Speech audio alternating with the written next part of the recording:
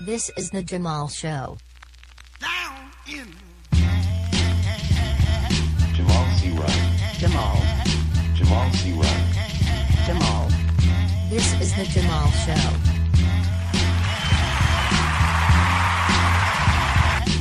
This is the Jamal Show. It's a beautiful day here in Connecticut, and I hope that you are happy to be alive along with me. So, if you feel like you're at the end of your rope, please tie a knot right there and hang out with us for a little while. Hopefully together we can find those things that are worth living for. Now, I was thinking about things to live for the other day. Or better said, I was thinking about how we live as Americans day to day. Many times we have heard the saying, do the right thing. But how do we know what the right thing is? What do we rely on as individuals to make quick decisions? What is our moral code as individuals? I was thinking about this during the aftermath of the Texas mall shooting a few weeks ago. I know you've probably forgotten about it because it happened so much, but let's go back into it for a quick minute. You know, it's a typical story these days. A right-wing loser spends too much time on Gab or Truth Social and can't get a love interest, so he decides to kill innocent people. And this guy killed 8 people, and I think 3 of them were kids. 7 people were wounded. But my point is this. During that shooting, there were several people who ran to help the dead and injured. This is a very courageous thing to do when someone's shooting an assault rifle at you. In the aftermath of the shooting, CNN interviewed one of the first people on the scene, and this guy talked about making some very hard decisions, very fast. And he didn't have any training on how to rescue people who might have been shot to death and taken to pieces by an assault rifle. But he did a good job. And to be honest with you, I want to start out with this clip. I really want to start out with this clip that I heard on CNN. I find it very moving, and I apply it to life in general. Okay, so listen to this. When I finally came upon the area there in front of H&M where a good deal of the carnage occurred, I'd already had one female that was deceased, but when I approached to the one female victim that was on the ground, her request was for me to work on her daughter.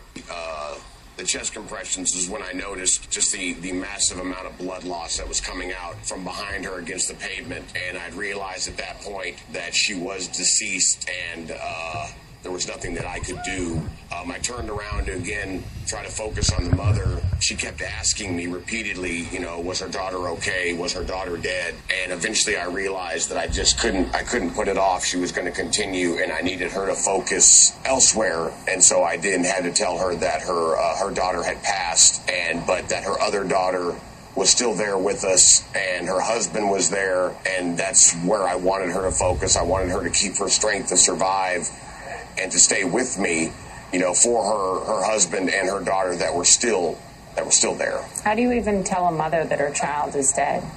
Unfortunately, it's one of these things that you have to do. You have to center yourself and realize that there are no good options in this scenario at all. So you have to try to find the best justification for somebody to hold on, the best reason for them to continue despite the unbelievable pain of loss and, of course, pain. All right, so did you hear that? Those people were truly in a dire situation after a madman shot an assault rifle through their faces, and this first responder walks up to help, and what are his values? Well, number one, his goal was to try to save lives. I assume that the gunman had left the scene, and one of the things this first responder had to do to accomplish the goal of saving lives was give some of these people a reason to live. That's right. He had to give these people a reason to live first. He had to motivate some of them to focus on those things that are worth living for. Incidentally, that's part of the purpose of this show. But I digress. I see eye to eye with this guy, is what I'm saying. You may not be attacked by an assault rifle today, but I would argue that you have to remember your reasons for living anywhere, because the very basic challenges that come with living can help you forget why you are living. But how do we live? How do we know that we are doing things the right way? How do we know that we are doing things right in life? Clearly not everybody had the perspective of this first responder in the aftermath of the Texas mall shooting. Just down the way a little bit in the parking lot, there were children who were running from the gunman while separated from their parents. Their cars were on the other side of the lot.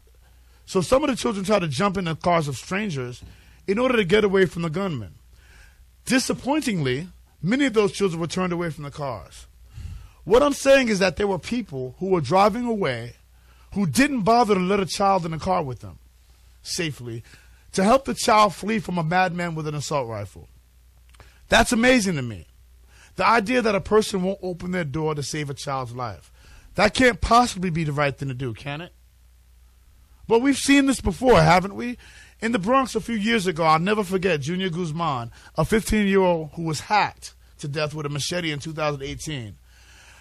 The fifth anniversary of his death is coming up on June 20th, in fact, and it was caught on film how Junior Guzman ran into a store for safety, only for the store clerk to kick him out, only to let Junior be killed by a gang. Why didn't the store owner just lock the door and call the police to protect his child? That certainly would have been the right thing to do. Some people find the right thing to do by way of religion. That's fine by me, but sometimes every now and then religion can be corrupted by men. Don't take my word for it. Just ask Jim Jones or Bishop Eddie Long. On the other hand, a lot of people don't care about the right thing to do. This is the equivalent of having no moral compass or foundation. These people don't even feel obligated to keep their word. You can't trust a person with no moral compass. They only care about the right thing to do by them. I try to avoid these people who don't care about the right thing to do. Well, that's the question. Is their moral compass individual or universal? What do you think? Well, I think people get it from different places. I want to introduce Nicole, but I'll be giving her an introduction soon. You have something to say? Yeah, well, I think it also makes the laws and the way society deals with things makes it difficult for people to make those decisions, right? If yes, it would have been right? If a kid is coming and they're looking at your car and they need help, that's the right thing to do. Some people take a step back and ask themselves, if I let this kid in my car, what's going to happen to me? Right, what's going to be the repercussions that's going to happen to me? Or if I let this kid in my car, am I going to be a target of this gunman? So, it makes it really difficult to I do understand fear. I'm just saying, like, if you're already in a car that's speeding away and a kid's, like, trying to open it, you don't lock the doors, right? You know what I'm saying? You don't lock the doors. And for the people who did, I really wonder what they would have thought if that was their child. They would have been like, please open the door for my child. Oh, absolutely. Right? Absolutely. For some folks, the right thing to do depends on who are they doing it with, for, or to. If you're a certain race or nationality, they will do the right thing for you. Doing the right thing for you means that they won't consider separating you from your children as a result of migration. But if you are one of the other races or nationalities, you may get a guilty verdict or a harsher prison sentence. As for me, the right thing is a pragmatic decision that looks to accomplish the greater good. In finance, they call that a net positive. First, I ask myself if there's anything I can do in a given situation, which is what I would have asked if I was one of those people in the car. Then I act. But I'm not the only one, clearly. Moving on to someone who did do the right thing by overcoming adversity, let me give a shout-out to Miss Tina Turner. Yes, please. Who many are now calling the Queen of Rock. Yes. She has now left the building, if you didn't know. And it's easy to remember her for just her music. After all, that's what she was known for. A legacy. But even more important than her music to me, Tina was a real-life hero to those facing adversity. She's a great example of what can happen if you can muster enough courage in the face of oppression. So may she rest in peace. And let me add, though he's not a celebrity, I need to send a shout-out to my good friend Faustino Colon. Faustino has been a listener to the Jamal Show for a few years now, I think. Over the past year, I've had the pleasure to get to know Faustino and his family, and I hear he hasn't been feeling well lately. So you know what that means, right? It means that the right thing to do for me is to let Faustino Colon know that he is not alone and that I'm here for him. He was actually the first caller we ever had to the show. Hey, Jamal, but back to the Tina Turner thing real quick. What I find interesting is that she was another one of the black Americans that had to leave America to find herself. Oh, that's a great point. That's a great point. Way back when, James Baldwin was a great example, and Josephine Baker. And it's not just black. Johnny Depp. If you want to go into the reasons why people live in America, U.S. citizenship. And I have to commend Miss Turner because Switzerland is known as one of the happiest places in the world, actually. Yeah. And one of the wealthy. I guess it has the highest standard of living for poor people. Yeah. So I was in Harlem a few years back, and I had some guys from Switzerland visit me because of some of the stuff I did in music a long time ago, and they couldn't believe how small my apartment was. They couldn't. They didn't talk about any of the stuff that they come to work on. They was like, "How do you live here?" Right? And they told me that if you're on welfare in Switzerland, they give you a house. I understand. You have a right to a house if you're on welfare. Yeah. In Switzerland. So nobody has a small apartment like mine. Even the poor people, they're like, "Oh, I won't go to America. You need to come to Switzerland." You know what I'm saying? So Switzerland. The only thing about Switzerland is everyone kind of looks alike. Yeah. You know what I'm saying? You got to go there and count fingers and toes. And here's another part. Most people don't know. Switzerland is one of the most armed countries. Swiss people are obligated to serve. Right. They have and so they're all trained on guns. Right. And so as a result, Switzerland has one of the highest per capita gun ownership ratios in the world. But they don't have the shootings we have. No, they're saying come on. Go ahead. These are Swiss people we're talking about. Yeah. Go. So, Faustino, you have my number. Speaking of not doing well, shout out to Dr. Alfonso Max, a good friend. Yeah, hello. And lead oath keeper Stuart Rhodes. Have you said hi to your friend Stuart in a while? No. He's going away. Oh. He's going away. Stuart Rhodes was just sentenced to serve 18 years in federal prison for doing something a black man could never do without being shot. That is, leading the January 6th insurrection. Oh, no. And by the way, Mr. Rhodes just got into court the other day and said things that a black man would never say in front of a judge. He said two things that a black person would never say in front of a judge, in fact. First, he compared himself to Nelson Mandela. I'll give you time to insert your own joke there. On that one, I can't be bothered with the small stuff. Then, Stuart Rhodes said that his only regret on January 6th was that he didn't carry a gun. That's what he said to the judge. This is the guy that decides your sentence. He's like, out of his head, he comes up with how much time that you have to do. We talk about not messing with judges. Right. I mean, we said, don't mess with judges. So after the trial, he stands up and tells the judge, well, I mean, what do you want me to do? I should have had a gun. Hey. I'll do it again. So the judge, that answers why Stuart Rhodes got the heaviest sentence out of everybody who participated in that riot. Right? He's stupid. He basically told the judge that he would do the exact same thing all over again. But it still doesn't explain why his lawyer is saying that they will appeal the sentence. Yes, he got 18 years, which is more time than I want to do. Why even bother appealing when Stuart Rhodes himself says he is a dangerous man? He told the judge that. Is he expecting that anyone will let him out? I got to tell you, if these people are the head of the white supremacist movement in America, then the future looks bright for black people. It really does. Speaking of white supremacy, shout out to Donald Trump on this fine day. It seems strange that Stuart Rhodes would get 18 years for doing something stupid that Donald Trump told him to do, while Trump walks free. Apparently, Trump is about to be indicted again for something else he's guilty of. This time it's for taking classified documents home and showing them off to his friends. And you know what? I don't know how he beats this case because he runs around admitting guilt all over the place. In fact, let me see if I can get a clip of him just 3 weeks ago. Is this him? No, that's not it. This one must be him. My fault, y'all. Sorry. I should wake up earlier. Target has been taken. That's Target. We'll talk about that later. Did I even get that? When I finally came up. Let's see if I even got that. Well, that's okay. What are you about to say, Mac? Well, while you look for it, I want to do a shout out to an inmate that just got his PhD from Wesleyan in philosophy. Congratulations. Hard to do. What's his name? I forget. Okay. Well, I don't have the clip, but if you're really tired of hearing how Donald Trump is going to take a trip up north on a long bus, if you're really tired of hearing about Donald Trump's indictments, I have two things to tell you. Number one, nice to meet you, Mr. Trump.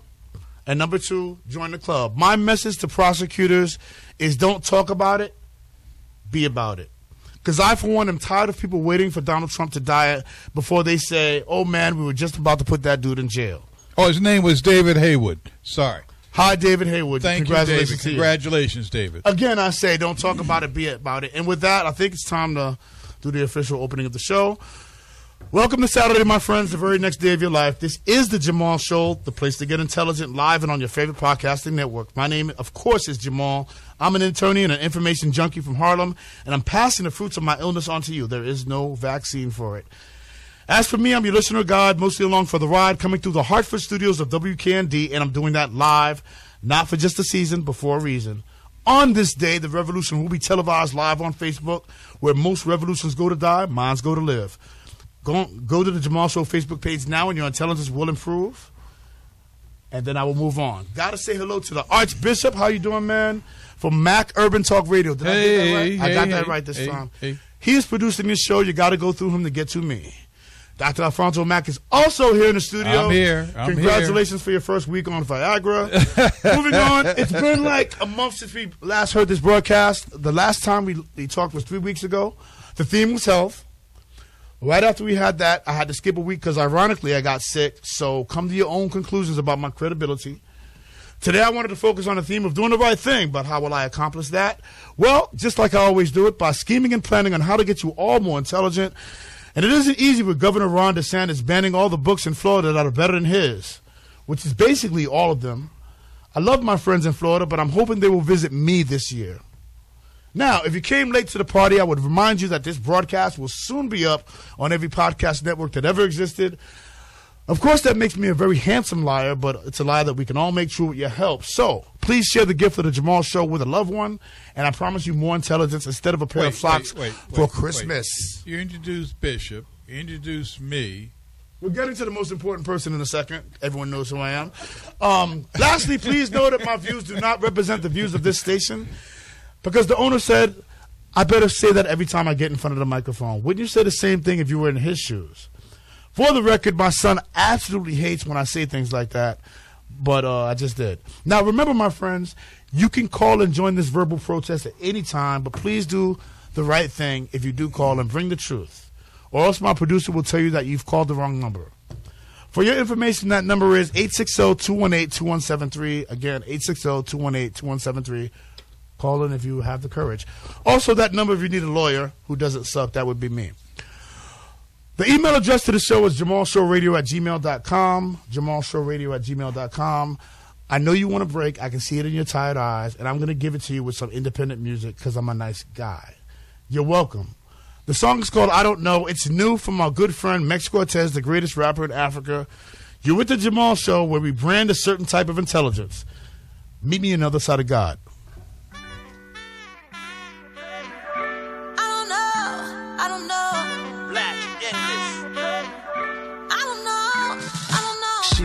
Follow my timing. Talk about lightning. Her friends wanna just go mining. Can you be my future wifey? She ballin'. They say it's so hard to get by her. I'm calling. She's smiling regardless. She ballin'. They say it's so hard to get by her. I'm calling. She's smiling regardless. I lay my love for you, mommy, it's true. One of a kind, yeah, nobody equal. Your style and grace is what I be into. Nobody want a problem with you. Oh, there she goes. There she goes. I don't know how to play fair. Yeah. I don't know. I don't know how to play fair. I don't know. I don't know. I don't know how to play. There she goes. I don't know how to play. There she goes. I'm like a movie star, the morning star. Yeah, it's the way it goes. You already know.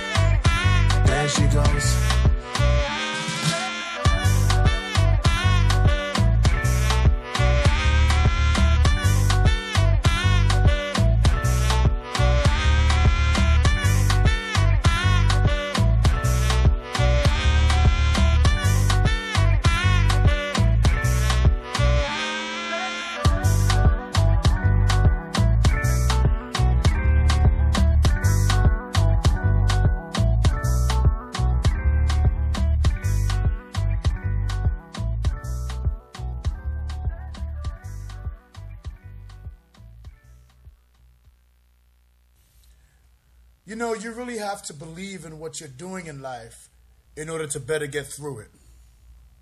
That's really the message of this show. That's what this show is all about. And we hope you believe in the message as much as we do, which is why we're hoping that you'll take this opportunity to support us through Ko-fi.com. That's KO-fi.com/The Jamal Show. Please join us there. Consider buying us a coffee. We need the caffeine to keep this show running and to keep telling the truth, quite honestly. So why don't you join us, and we'll give you a nice shout out on the next broadcast. Join us at Ko-fi.com. That's KO-fi.com/The Jamal Show. We'd really appreciate any support you can give us. Thank you very much. We're on his station too. Hello again, my friends. That song is called I Don't Know. It's by a man called Mex Cortez, and he calls himself the greatest rapper in Africa. It's my first time playing that song, and you can find it wherever you stream your music, Spotify, Amazon Music, etc. Check him out, and remember you heard him first on The Jamal Show, the place to get intelligent. Again, if you want to call in to protest, the number is 860-218-2173. Moving on, it's most definitely a pleasure to have you back with us on The Jamal Show on WKND and on podcast. For this segment, we have Nicole Mayweather Banks joining us. She is a spokeswoman on queer issues, and she's going to help us navigate some of the stories we'll be discussing in this part of the show. So welcome, Nicole, as usual. Thank you, Jamal. Thank you for having me. Right about now, I feel it's time to make what I call a public outcry due to some of the autocratic tendencies in America that I've been seeing of late, particularly from the right, and particularly from Florida, and particularly from Governor Ron DeSantis. It's the right wing in general. And I've got to make a public outcry because I don't feel like it's the right thing for America. What I'm seeing, that's Joe, right? What I'm seeing is this tendency to make the government force people under some kind of right wing control. They want to control people's values and how they express themselves. We began to see it in the schools of Florida. It began with COVID, when parents had extra time on their hands and finally decided to pay some attention to their kids' school materials. Parents soon found one or two books that they felt were too sexualized for kids. Well, okay. First it was one or two books. Then it was dozens of books about queer people that were deemed too sexualized for the youth. Then the term youth became redefined. It morphed into high school kids who were too young to read books with a gay character in them, even if the kids reading the books were gay themselves. Then there was this turn of attention to how kids may feel about what they read. All of a sudden, parents didn't want their kids reading anything negative about any white person at all, for fear that the child would then adopt the position of the white person in any story, and then take on the guilt from that white person's actions. Always looking for reasons to apply hate. So yes, we actually had laws to make sure white people didn't get their feelings hurt. That's something that would have sounded ridiculous to me back in the 90s, but here we are in 2023, and we have laws to make sure that, or try to make sure, because how do you gauge if someone's feelings hurt, right? That white people don't get their feelings hurt in Florida. So it feels that any mention of slavery in Florida public schools is now suspect, or was now suspect, even if completely true, which it was. Now, book banning has become even more extreme. Now, any book published by any black person is suspect. I recently discussed the book banning in Florida with a friend of mine who was a conservative. And he was throwing out all these books that he thought I would be disgusted by. He was like, oh, they're being taught how to have sex and be nasty, blah, blah, blah. And my answer to him was, man, do you realize the things I was trying to read at 12 years old? It came in the mail once a month. I was looking for the stuff. Once a month. The stuff you're trying to hide, I was actively looking for the stuff. Understand. I grew up in New York City where everything is available. This stuff is readily available online. Quite frankly, I would rather keep the most inappropriate books in the library already open to the worst pages for all kids to look at. I would rather do that than have the government tell the public which books are legal for me to keep in the library. But see, she just put said it real, man. They're wasting their time because it's online. Right. The public is the decider here, not the government. If you don't like a book, don't bring it to your house. Is my point. If you don't like abortions, don't have one. You should probably not have one if you don't like abortions. A guy said to me, everyone has the right to go to hell in their own basket. That was the old school way. Now we come to find that some people are offended when a black person simply publishes a book in the public library of Florida. Amanda Gorman did that. She read a famous poem at Joe Biden's inauguration. It was a beautiful poem that she wrote herself. The fact that it was Joe Biden's inauguration means the poem was unoffensive by nature, Because who does Joe Biden offend? He's the most milk. He's Mr. Milk. Trump. He still wears aviator glasses and like it's the 1920s. Apparently, some people do mind that a black person wrote it. Because as you will all soon see, there is nothing to complain about. That beautiful poem was published in a Florida school, and then some parent in Florida complained about it. So then it was pulled off the shelves, just like that. I said one parent, by the way. One parent complained. Now nobody in the school, probably in the district, can read that book. And just so you have an idea of what the poem is about, I think I actually do have this clip. Nope, that's not it, though. Dumb. And yet the dawn is hours before we knew it. Somehow we do it. Somehow we've weathered and witnessed a nation that isn't broken, but simply unfinished. We, the successors of a country and a time where a skinny black girl descended from slaves and raised by a single mother can dream of becoming president, only to find herself reciting for one. How offensive! Oh, Did man. you hear about the Slap me in the AK-47s? face. Yeah, I mean, I'm so, does that sound offensive to you? One parent got that book taken off the shelves. One. There are perhaps 10 million parents in the state of Florida, and this one parent is associated with the Proud Boys, by the way. But I'm sure nobody cares about that. Oh, in her complaint, the parent said the book was written by Oprah Winfrey, which is flagrantly wrong, but who cares? She's a MAGA person, right? So they could do that. So there's that. By the way, it's only about 11 parents who are the cause of all book banning at schools in the whole state of Florida. 11 parents are responsible for 60% of the complaints of all book bannings in Florida. I should say book burnings because that's what they really are. But now that isn't enough. Now that isn't enough. I got someone on the line. Let me talk to Joe Duncan. I want Joe. Joe, are you there?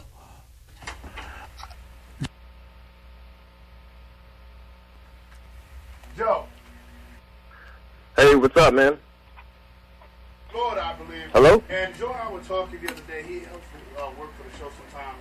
We were talking about the other day about what he sees going on in Florida. And I really wanted you to call in, Joe, and tell my listeners what you see happening at the libraries and the schools in Florida with the books.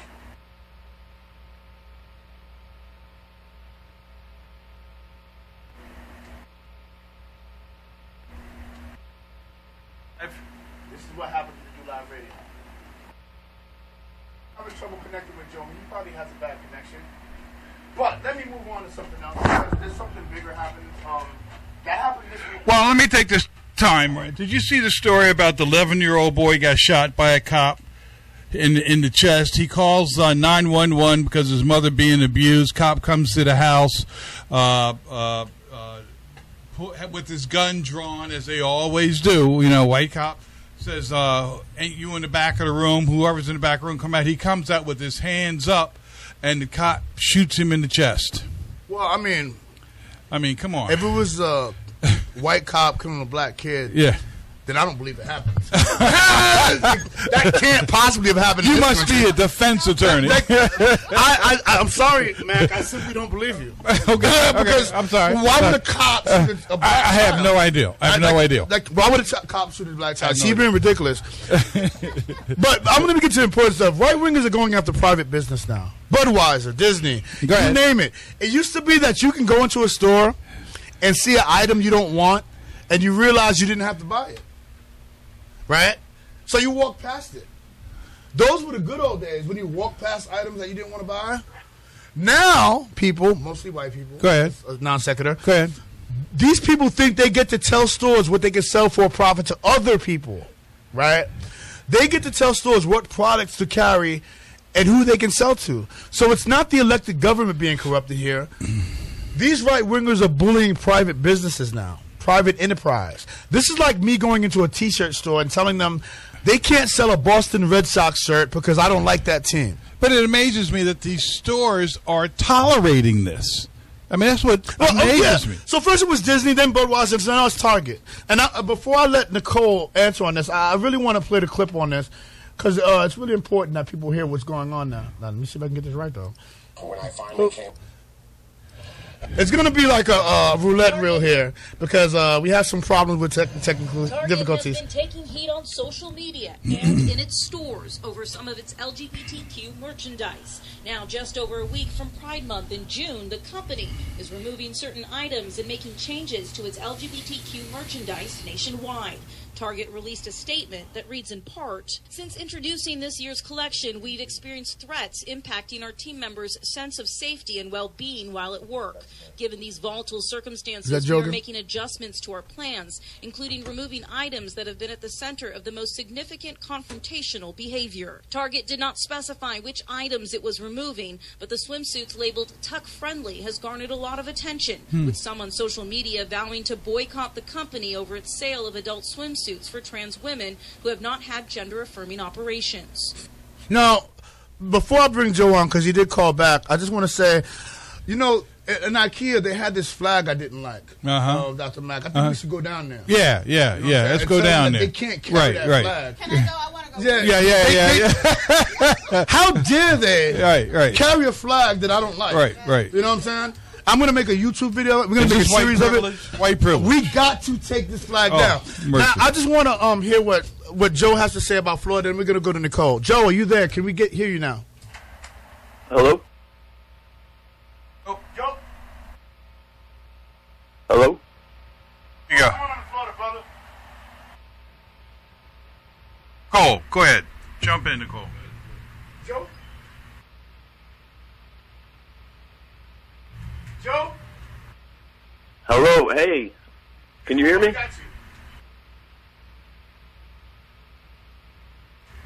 It ain't happening. Talk now, Joe. Can you hear me? Hello? Don't flip it back when you hear him talk.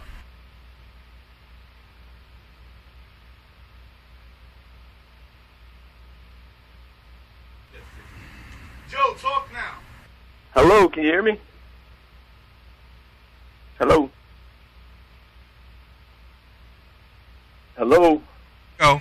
Let him go. Hello? We're going to let Joe go because he's not talking about Joe. When you start talking, just keep talking. Go. Hello?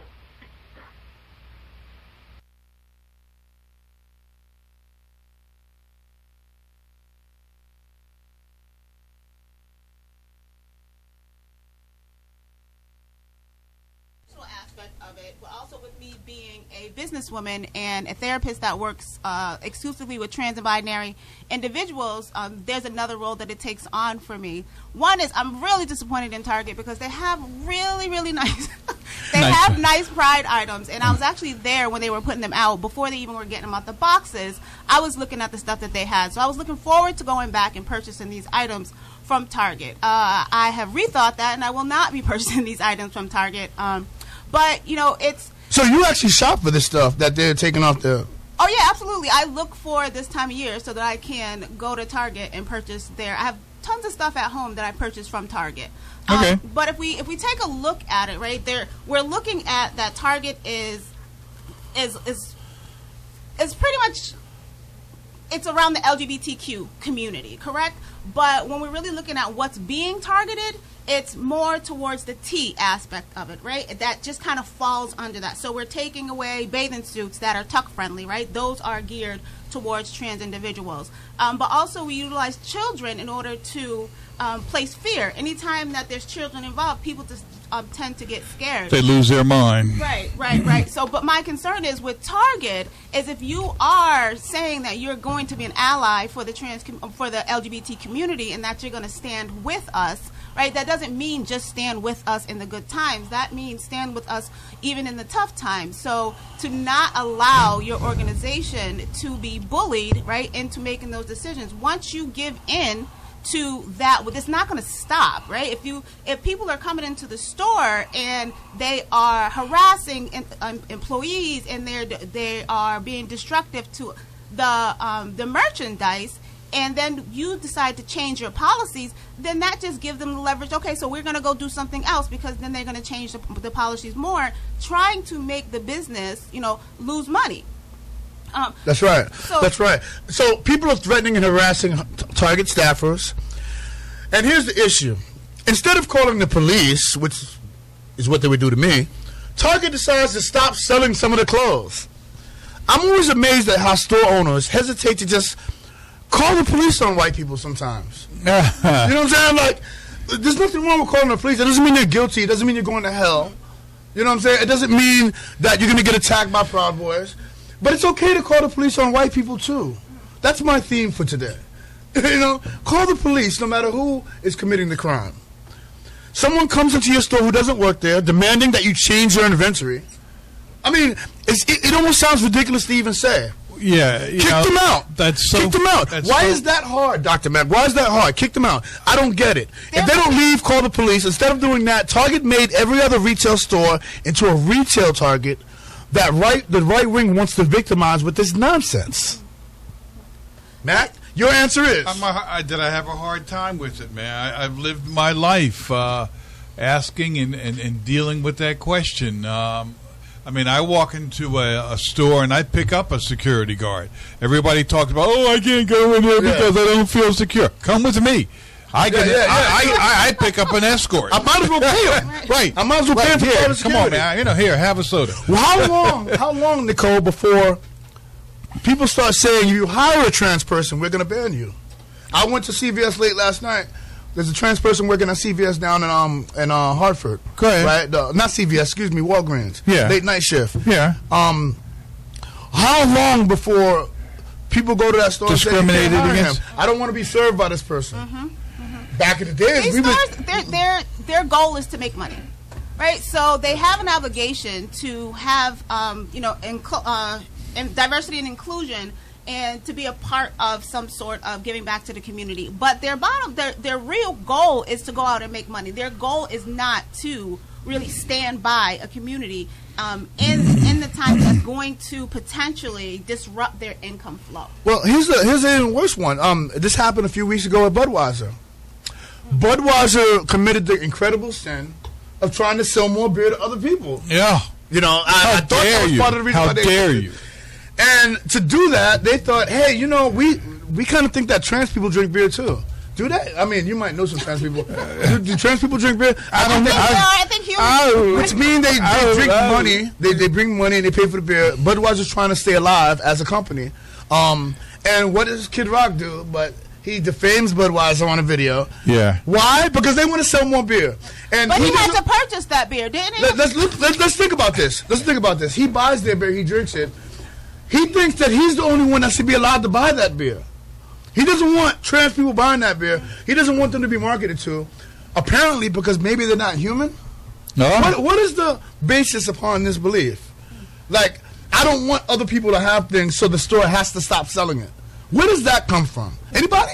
Well, I don't think it's just meaning other people. I think that it's a target, again, going towards specifically trans individuals. I think there's a lot that we are seeing these days because of all the legislation that's coming out. You know, there's over 500 pieces of legislation out that target the LGBTQ community, but the majority of them target the trans community specifically.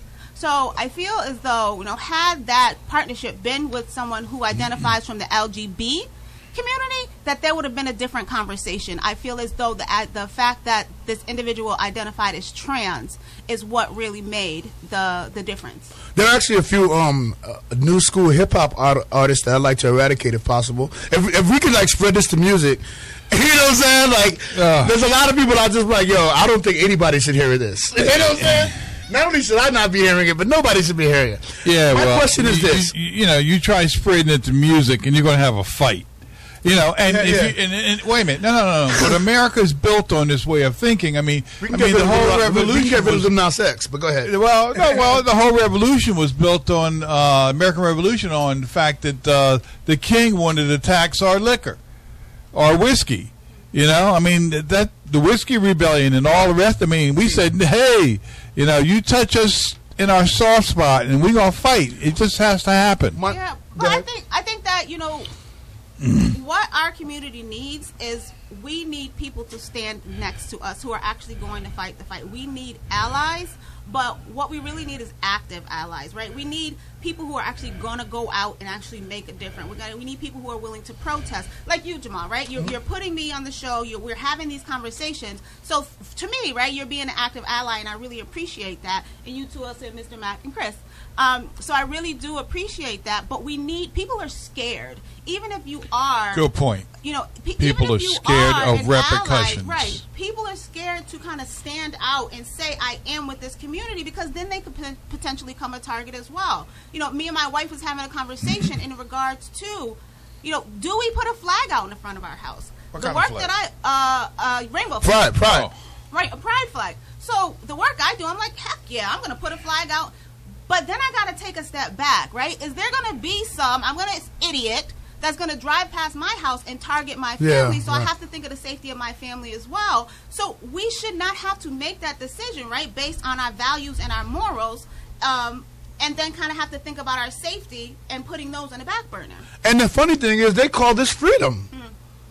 They call this freedom. I mean, if that's not autocratic Russian bullcrap, I don't know what is. But you know what, Jamal? I think, you know, it's great that we're sitting here and we're talking about this, but I think there's so many people out there that can put into this conversation. So if you're out there and you're listening and you have something to say, call 860-218-2173. Wow, I got to get a check to her. My question is this.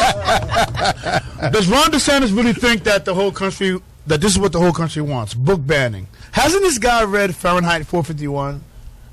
Ironically, good point. Ironically, there are many books on the subject of book banning. You know what I'm saying? And the stories never end well for those in favor of it. This real life story won't end well for those in favor of book banning either. Are we going to ban Uncle Tom's Cabin? I wouldn't be surprised. There was a time when they had... it was a ban on Uncle Tom's Cabin. They did have Huckleberry Finn. Huckleberry Finn was a problem with To Kill a Mockingbird was banned too. To Kill a Mockingbird, yeah, which was voted one of the greatest books of all time. Americans, yeah. By a person who didn't really like to write, which is really interesting. But on that note, it's time to take another commercial break. But don't worry. Jamal Show commercial breaks rarely include a commercial. What we do instead is play some really refreshing indie music. This time is going to be a song called Quest for Five Mics by Caesar Labor. You might have heard of them. After the break, we will do our last segment and talk about TikTok and then get Jimmy in with us to talk about a book. Hopefully, he'll talk about The Danish Girl. Get back with us after the dope music. Quest for Five Mics. Go ahead, hit me.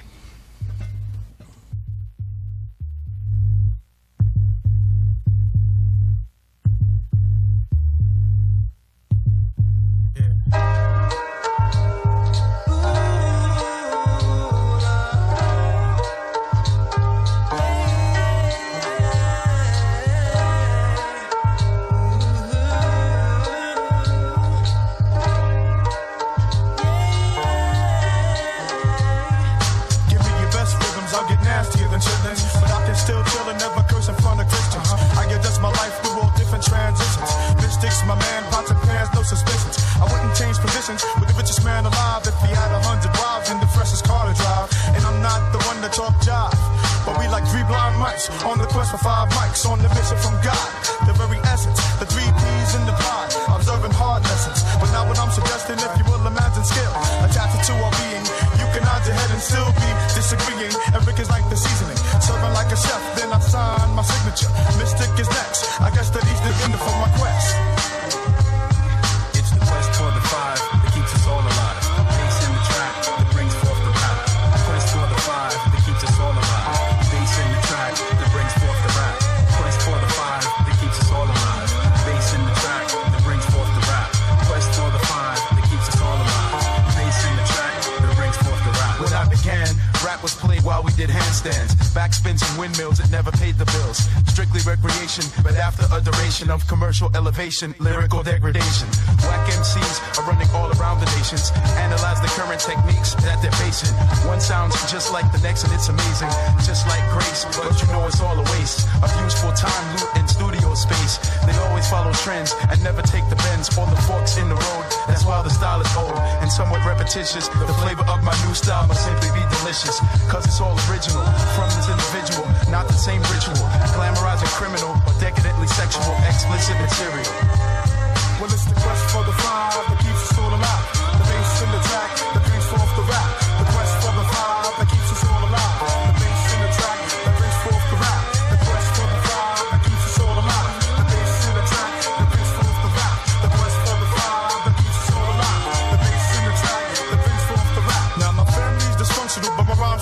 sexual. My girl always says, look what all the is done to you.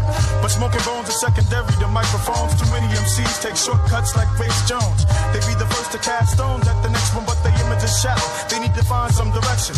Everybody wants to make a hip-hop connection, but their reason for doing rap, they seem to be forgetting. This leads me to believe that there's room to breathe for the seeds of my labor, invading space like a space invader. Not showing fear for the unjust trader, cause we don't worry about that, man. Cause I see the visions in the sky like Batman. I dash upon the scene with the general theme of ripping mics at the scene. And it's not even like the cream is mandatory. I want my quest to go on like the never-ending story. Quest for the 5 that keeps us all alive. Bass in the track that brings forth the rap. Quest for the 5 that keeps us all alive. Bass in the track that brings forth the rap. Quest for the 5 that keeps us all alive. Bass in the track that brings forth the rap. Quest for the 5 that keeps us all alive. Bass in the track that brings forth the rap. Quest for the 5 that keeps us all alive. Bass in the track that brings forth the rap. Quest for the 5 that keeps us all alive. Bass in the track that brings forth the rap. Quest for the 5 that keeps us all alive. Bass in the track that brings forth the rap. Quest for the 5 that keeps us all alive. Bass in the track that brings forth the rap. Good night.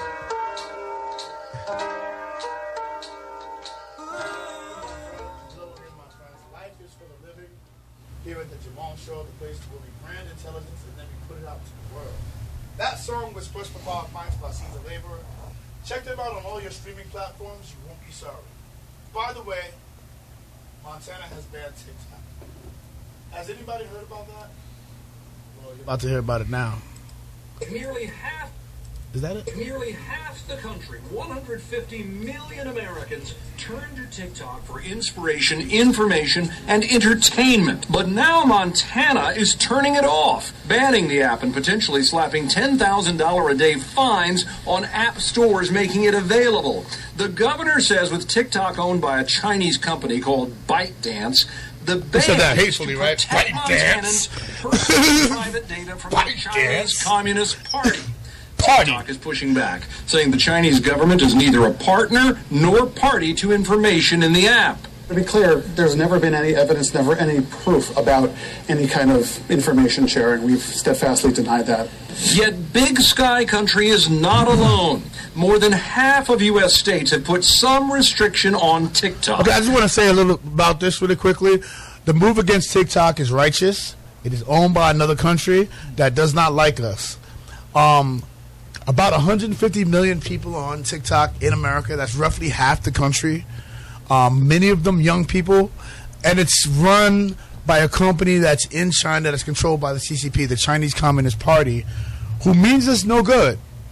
And so all these things that they're talking about, the threats to spying and all that type of stuff, data going to China, that's all very real. Unfortunately, the Montana ban will not stand because Montana is not the entity that can ban anything that goes on the airwaves or the internet. Right, FTC. That takes the federal government. That's FTC. actually since it comes from China, the federal government is exclusively the only people who can deal with foreign affairs. Am I right, Dr. Mack? Well, to my understanding, yeah. So the move by Montana was actually symbolic.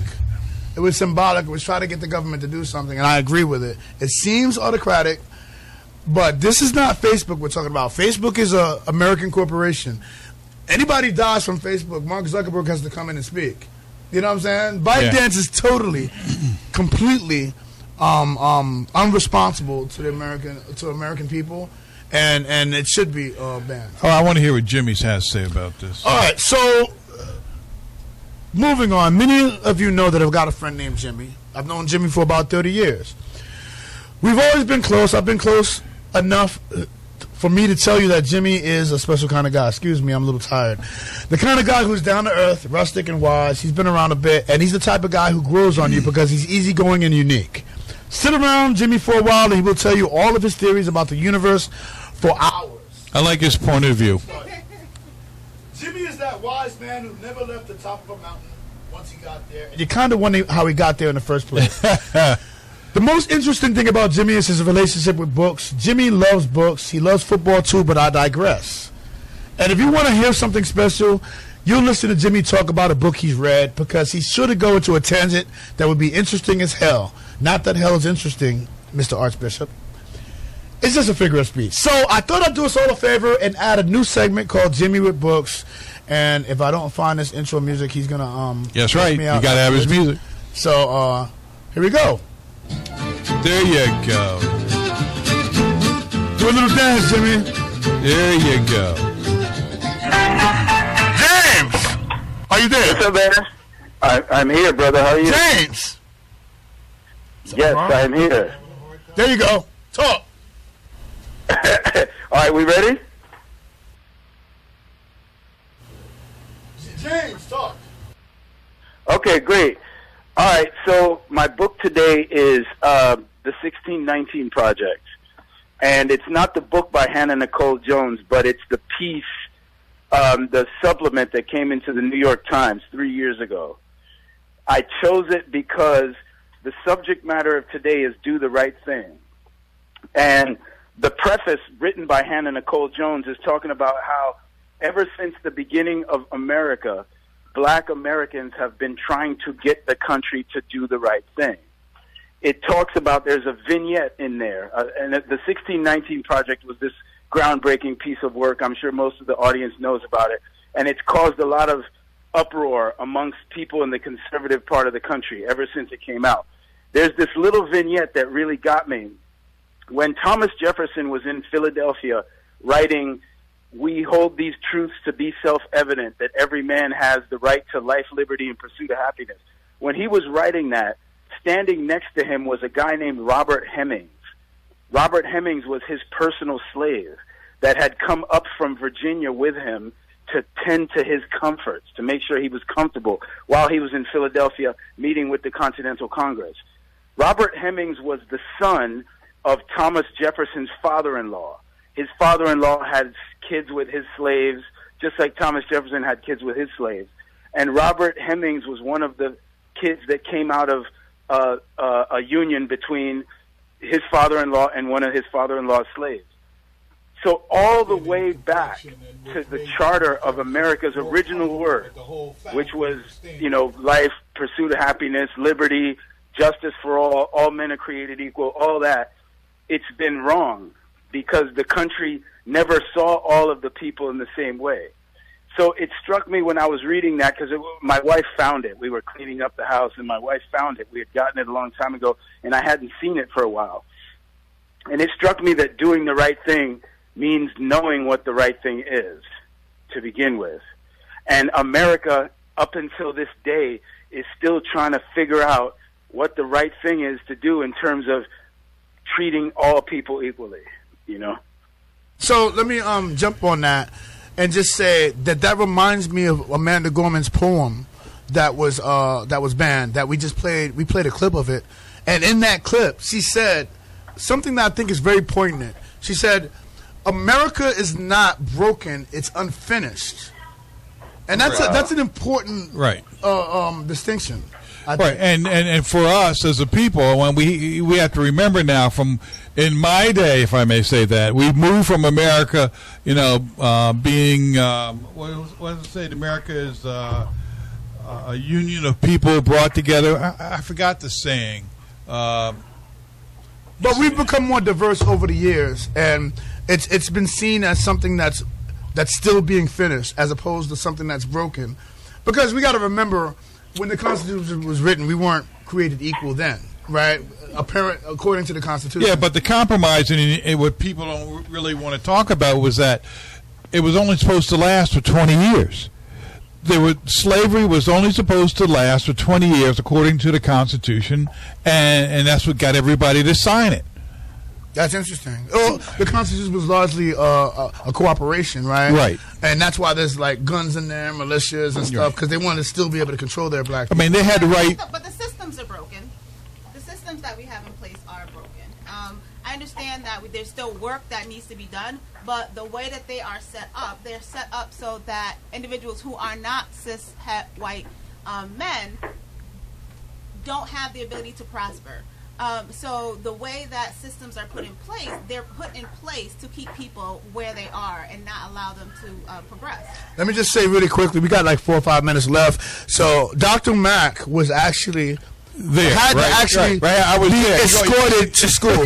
We still have people alive today I was that had to be school. escorted to school Yeah. because white people decided that Right. they didn't want to go to school with other people unlike them. Right. And even though the law said something different, they stood outside the school to try to stop Dr. Mack, who Yeah. sits here right in front of us, Right. from going to school and getting becoming a dentist as he is today. Right. Jimmy, hopefully you're still there. I want you to give some contact information before we have to let you go.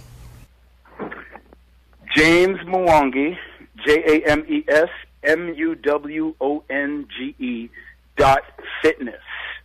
Fitness is my claim to fame. Fitness is my thing. I can work on Zoom, online, as well as physically in person because I'm here in the Washington, D.C. area.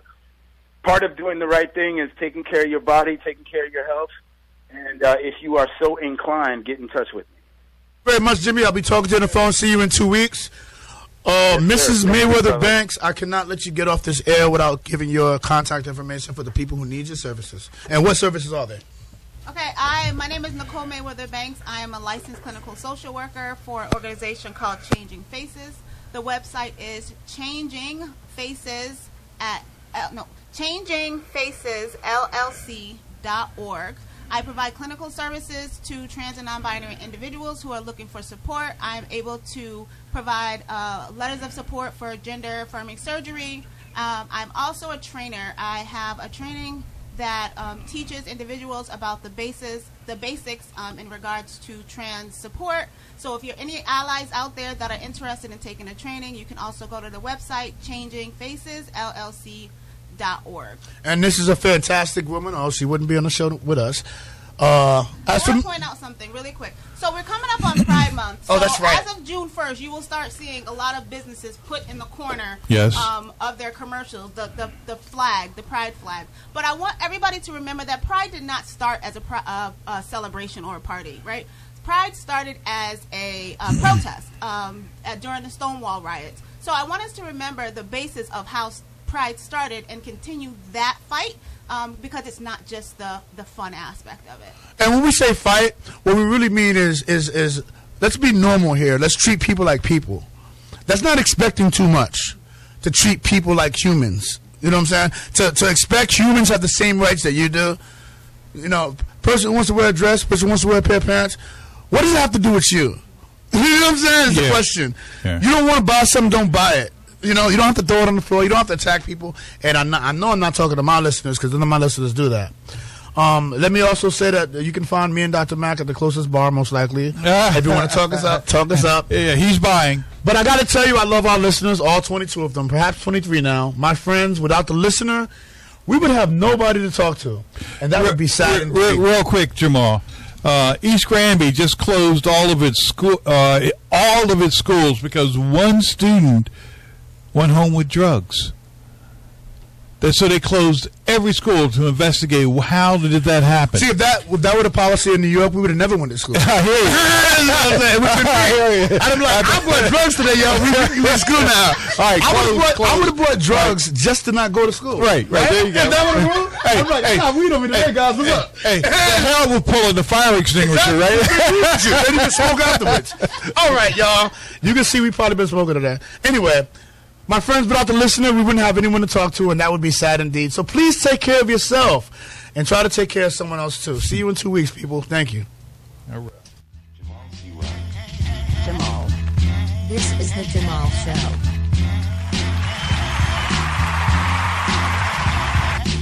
This is the Jamal Show.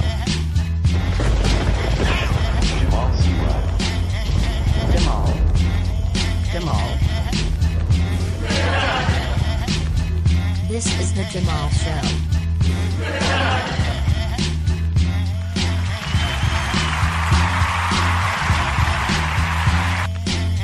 Jamal C. Wright. Jamal. Jamal C. Wright. Jamal. This is the Jamal Show. This is the Jamal Show.